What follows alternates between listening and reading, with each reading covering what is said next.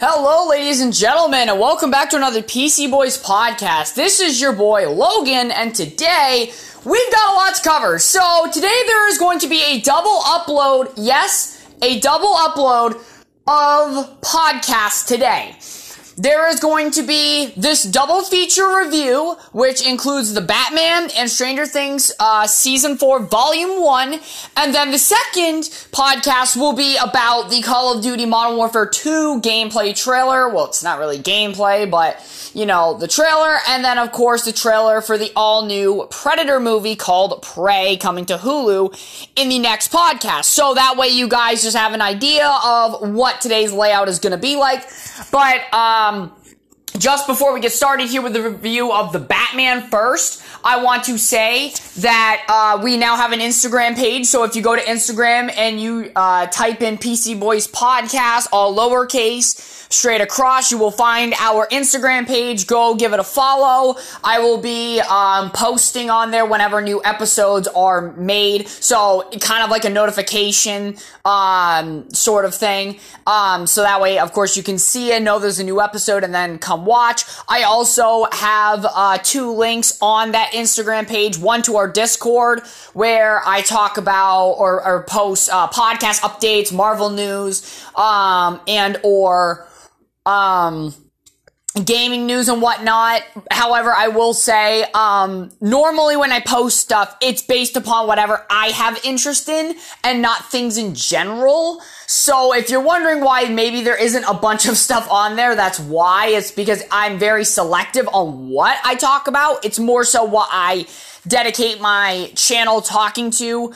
And, you know, we do talk about video games and movies in general, but there is specific franchises and stuff, obviously, that I care about more than others, and that's normally what tends to be on there. But either way, you can go to the Discord through that link and also to my Anchor page to listen to the podcast as well. So, without further ado, let's get into this review. So, the Batman. This is coming from a Marvel fan's perspective, okay? I'm not a DC fan. I'm a Marvel fan, comic book and movies, and I'm going into the Batman as a Marvel fan and giving it my critique from a Marvel fan's lens. The Batman is an amazing movie, okay? I would put this up there with the likes of Captain America the Winter Soldier, which is my favorite MCU movie. That should tell you how good this movie is. So the Batman is a very long movie, but the way that they go about this film is there's a lot of investigation aspects to it, okay? And that is obviously a big part to Batman himself, being an investigator. They do a very good job at showing that here. He does a lot of investigating, okay? So not only is he doing Batman stuff, but he's, you know, doing his investigation part. The action, fucking brutal. Giving me Daredevil flashbacks, which is great, because I love Daredevil. So that is good. If you can make me think in your movie of your combat or your action being like my favorite Netflix show or my favorite Netflix character and the action from that, then you're doing something very, very right. So the action is very brutal, which I really liked and I really enjoyed. And then on top of all that, just the gadgets, the story of this movie was done in such an interesting way. Because, so spoilers obviously, throughout this movie, you have the Batman trying to figure out who the Riddler is and what his plan is, and come to find out, Batman doesn't even know what the Riddler's plan is, and comes to find out at the last moment. And this version of Batman is very, I guess you can say, very quiet, more so than other Batmans, very dark, but it works very, very well. And then, of course, the dynamic with Catwoman and him, you know, it works in some ways, and in other ways it doesn't. Like the love interest kind of way, it doesn't work. But you do see where Batman uses her for his own gains as Batman, which is something Batman very much does in the comics. He will use women to further his goals as Batman or as Bruce Wayne. So that they did do in here, which was very truthful to the character, and that was very good to see. But I do think the romance aspect of this movie was not really there, not really needed. And you had a commonality with the Batman and with Catwoman as well, because she is looking for her friend, and later on for the person that killed her friend. And of course it runs right in line with the Batman's investigation, but they're both coming at it from different lenses, where she just wants to get revenge, and figure out who did it, and the Batman is trying to figure out who the Riddler is, and what the Riddler endgame, what's his endgame, and that's the big thing about it, you know, and it puts those two on a collision course because their motivations are leading them to the same place, but for different reasons. Which is very nice to see how they did that. Because you know sometimes how in movies you'll have like a side character that kind of artificially is inserted into the story, and it doesn't feel like a natural build-up as to why they're there. In this movie, it was very fluid, it felt organic, it didn't feel like it was just forced into the script, for where Catwoman is. And Catwoman looked like Catwoman. I do think that her mask was a little bit funny looking. I think they could have done without that mask. But outside of that, Catwoman looked like Catwoman. And I know a lot of people prior to this movie coming out was very worried about Catwoman not being feminine Catwoman, because we do live in a different day and age where female characters do not seem to be able to be feminine in modern day movies, and they're portrayed as more like masculine, and they kept Catwoman feminine, and I'm gonna give them a lot of credit for that, because you will get a lot of flack from people on Twitter or the people that just, you know, don't like women being feminine in pop culture or movies or whatever in general. So I do give them, you know, props for keeping Catwoman feminine like she is in the comics.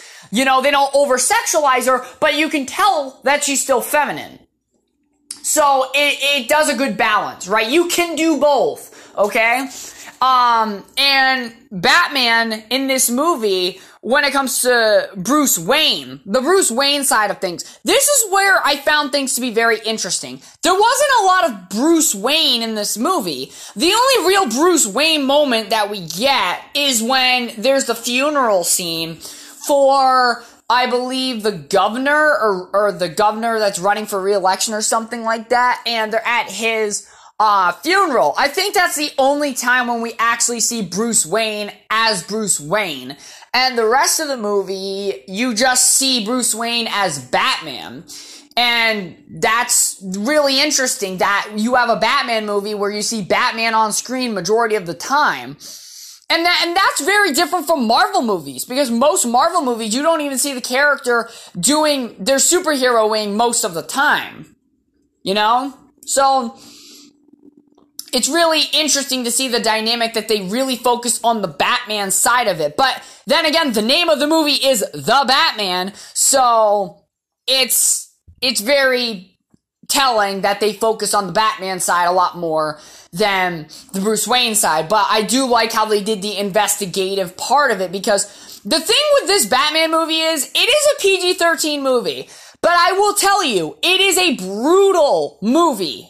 In a lot of ways. It has a lot of fucked up things in this movie.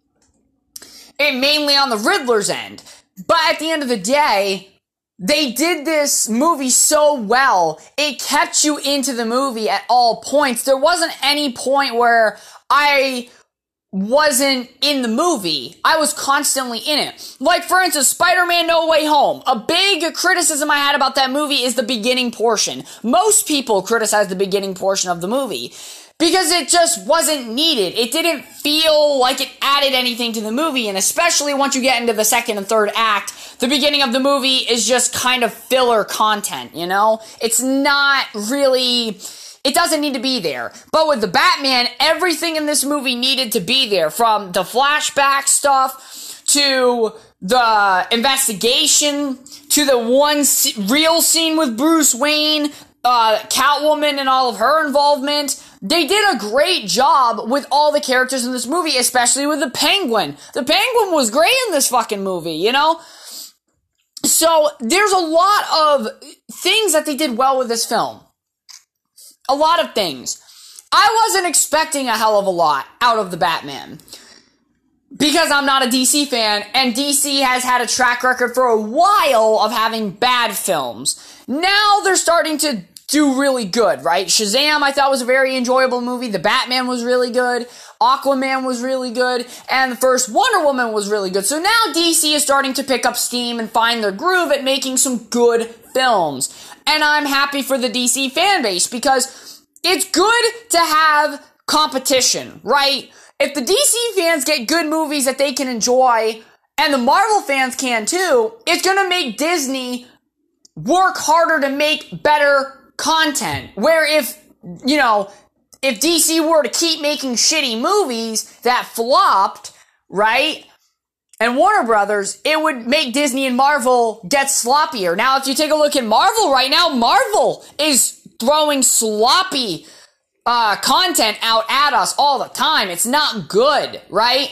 Most of the Marvel Disney Plus shows to this point are not good, okay? Outside of Moon Knight and Loki, I don't really like anything. Hawkeye was good, okay? Hawkeye was good, but still, majority of the shows are not what I want them to be. And even the shows that I enjoyed have a problem with their pacing and have a problem with closing out in their finale all the storylines and everything that they had set up in the show. And they didn't do that very well in a lot of the shows. So Marvel on the TV side of things has a lot to figure out. Then you go on over to the movie side of things, and they've had, I would say, more success with there. You have Spider-Man No Way Home. You have Shang-Chi, which did very well. Eternals, not so good. Black Widow, a very disappointing film. And then, of course, we got Thor coming out this year. And I believe Black Panther after that. So, there is things here to be excited about, especially the new Thor after the, most recent trailer. It looks good. But we'll have to see when we watch the film in its entirety. Even the new Doctor Strange was just meh because it was overhyped with the cameos and everything. The new Doctor Strange was nothing special. It was an okay Marvel movie at best. And that's just what my dad told me. That's not even from me watching it, because I haven't watched it. I haven't watched Morbius yet either. But The Batman is a very solid movie, okay? And I think that DC, if they stick to their guns and keep making movies like The Batman, like the first Wonder Woman, they're going to do immensely great things. I mean, the other day I saw the trailer for Black Adam. That even looked very fun, So the fact that DC is starting to get on a roll with their content is a good sign for DC fans. And for Marvel fans that are worried about Marvel going down, and creating shitty content, as long as DC keeps making better content, it will force Disney and Marvel to make better content.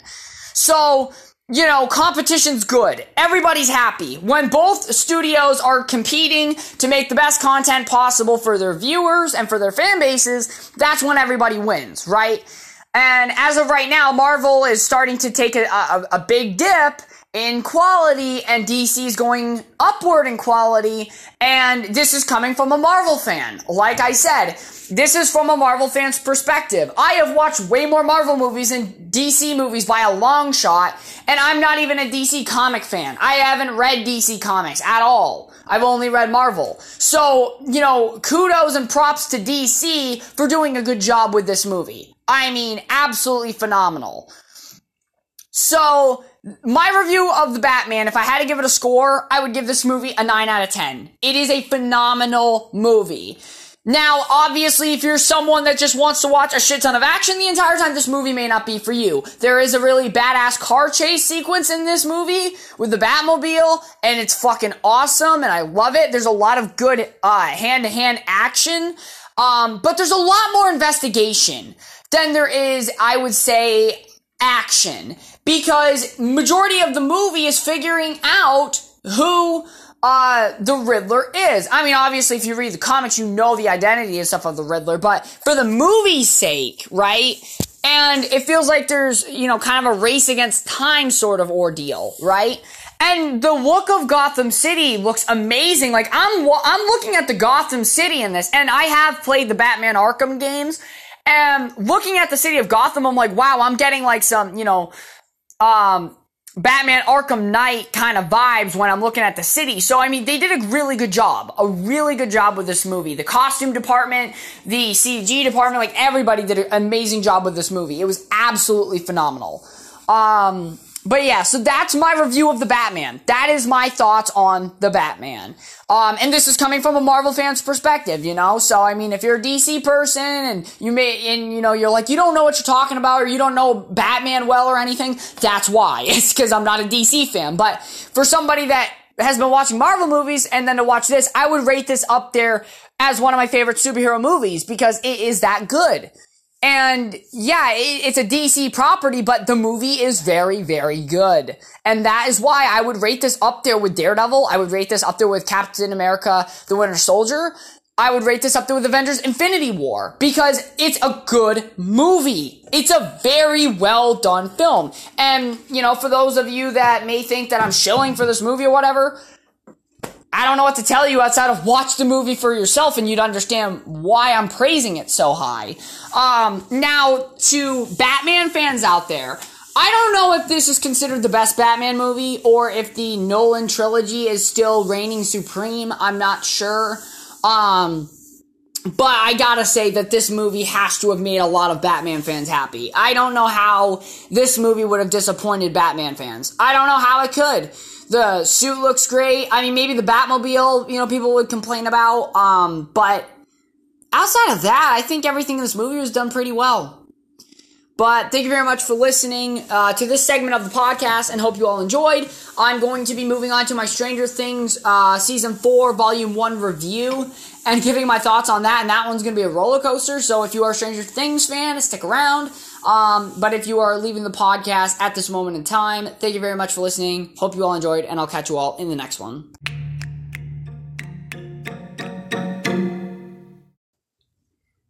Hello, ladies and gentlemen, and welcome back to the second part of this PC Boys podcast.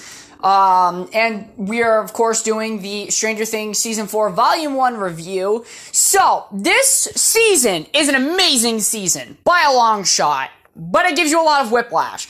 What I mean by that is basically, there's 3 different storylines going on in this show for this season, and we're getting ripped from all of them. And I know the Stranger Things, they always have they always have 3 storylines going on, right? You always have Hopper and Joyce and what they're doing, and then you have Nancy, Jonathan, and then of course, you introduce the kids' side of things and what they're doing with Steve and whatnot. So there's always been multiple different things going on in Stranger Things. The reason it just feels like whiplash in this season is because they're all over the world. You got the Hawkins crew, you've got what's going on in California, and then what's going on in Soviet Russia. So there's so much going on in this show. So it feels like whiplash when things are getting good in one area and then they rip you from it and throw you in another area. And then not to mention, they throw in a 4th dynamic in this season when 11, spoiler alert, gets taken to the Nina Project with Dr. Brenner, who the fuck how lived through the Demogorgon attack in Hawkins from season 1. That shocked me.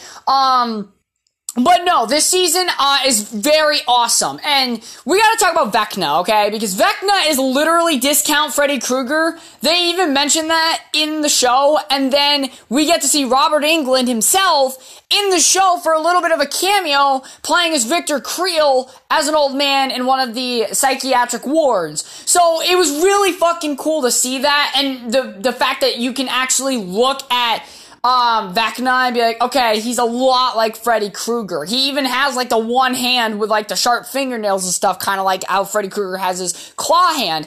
And I remember the first kill of the series. It was the scariest thing I've ever seen because you didn't expect it. It was so out of of left field, the fucking, I forgot what her name was. I think it was Chrissy. She gets fucking lifted, levitating in the sky. Her fucking bones start snapping and she gets distorted. Her eyes get fucking like blown up in her face or whatever. And then she gets dropped and it was like, what the fuck? Like, I remember that moment and it was crazy. They really make Vecna a presence, a big threat this season. And later on in the season, it's even revealed, spoiler alert, that Vecna is a 5-star general to the Mind Flayer, which if you don't know what the Mind Flayer is, that's the monster that was in season 2 that was trying to take over Will. So, yeah. And we also know that Vecna's opening up multiple portals throughout the world, and Hawkins, we get to see the demo bats, we get to see more of the Upside Down, the most that we've seen of the Upside Down this season, and the Demogorgon makes a return, this season, during the Soviet-Russia fight scene after, Hopper and his, Soviet friend end up having to fight it, I guess, for entertainment, to entertain the creature, because that's what the Soviets are trying to do with it.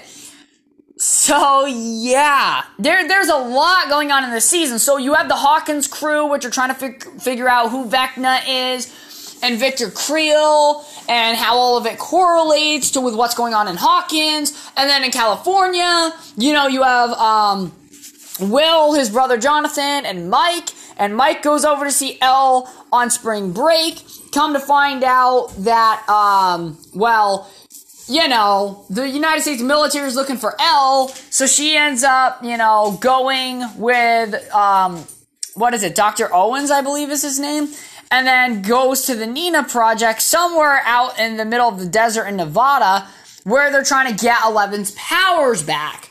So there's that subplot, and then this leaves us with Mike trying to find Eleven, so they end up going to Salt Lake City to see Dustin's girlfriend to try to figure out where Eleven is. And then, of course, in Russia, we have Joyce trying to break Hopper free of the Soviet prison. So some are very straightforward. Well, I would say all of the plots are very straightforward. But the thing is Vecna, come to find out, is number 1. Like how 11 is number 11, Vecna is number 1. And Vecna is the original, of these kids that have telekinetic powers, and in the last episode of Volume 1, you really get to see what Eleven went through in the Hawkins lab prior to us meeting her in the first season, and she ends up beating one and sending him to the Upside Down by using very hurtful memories from her past to make her stronger. And in the Upside Down, he gets burned by the lightning, which disfigures him, kind of reminding me a lot of like a Darth Vader kind of moment. And that is where he remains to grow stronger. And then he now feeds on people's souls from the real world. Because Vecna has this belief that humans are a pest that needs to be eradicated.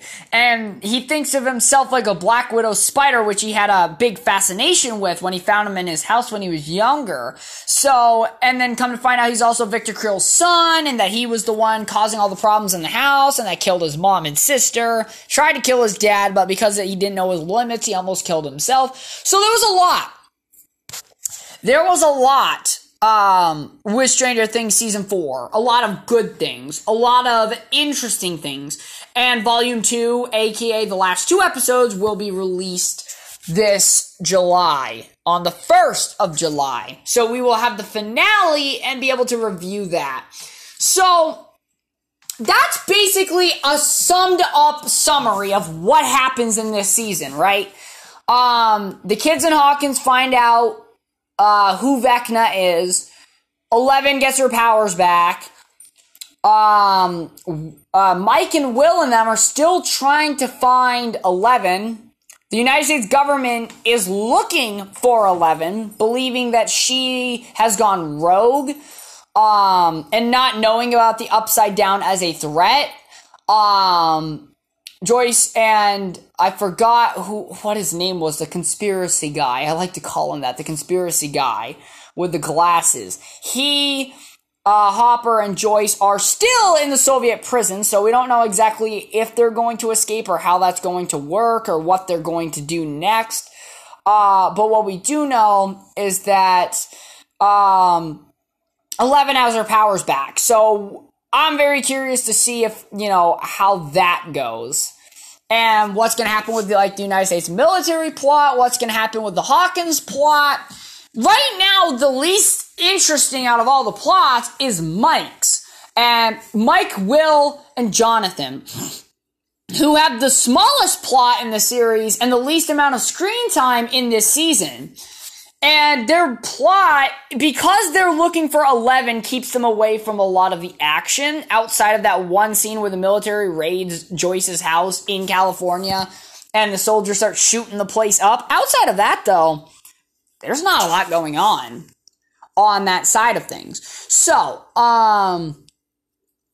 that would definitely be the weakest storyline in my opinion. I would say the strongest one would be between 11 getting her powers back and what's going on in Hawkins. I mean, the Hawkins kids, by a long shot, have one of the most interesting storylines because they're at the front lines of everything, right? Where the portals are, where the killings are, where Vecna is, the Upside Down. They're in the shit. Now, Hopper's story is interesting, but the problem is it only started getting interesting in the last few episodes of this volume 1, and that's why Hopper's series I cannot rate, or his story arc is not higher at the moment than 11's, because 11's story arc really tells us who 1 is, who Vecna is. But the kids in Hawkins are the ones that start to raise the questions for us, to start to try to answer. So, in my opinion, that's how I rate it. And then obviously you have what's going on with Mike and them, which is the least interesting and I could give little shits about. So, with that being said, I would have to rate Stranger Things Season 4, Volume 1 with an 8 out of 10. It's very good. I definitely think that the finale can make this season one of the best. I think that Season 1 was a good season. It was a solid season, but it was also the introduction to these characters and the world that it's in. Season 2, in my opinion, was the weakest season of Stranger Things. By far, Season 3 was a big improvement from that second season, and then Season 4 is when the stakes are starting to really amp up and the gore and everything is starting to really ramp up. So yeah, this season's very solid. It's very good. Would I say it's the best season? I still think Stranger Things Season 3 right now is the best season, but obviously closing out with the last 2 episodes could very much put Stranger Things 3 behind this season. It all depends on how they execute everything. But they're building up to a final confrontation between Vecna and 11, and I'm very interested to see how that goes. So very excited for that. But, ladies and gentlemen, that is all I have for you for this podcast, which is basically 2 reviews of 2 different things. But the next podcast that I will be uploading is going to be a lot shorter. I'm going to kind of just talk about the Modern Warfare 2 trailer. I'm going to talk about the Prey trailer for the Predator 5 movie that's coming to Hulu Plus, and just, kind of give some brief summaries on what I thought about it. And that's going to be the next podcast. But thank you very much for listening. I hope you all enjoyed, and I'll catch you all in the next one.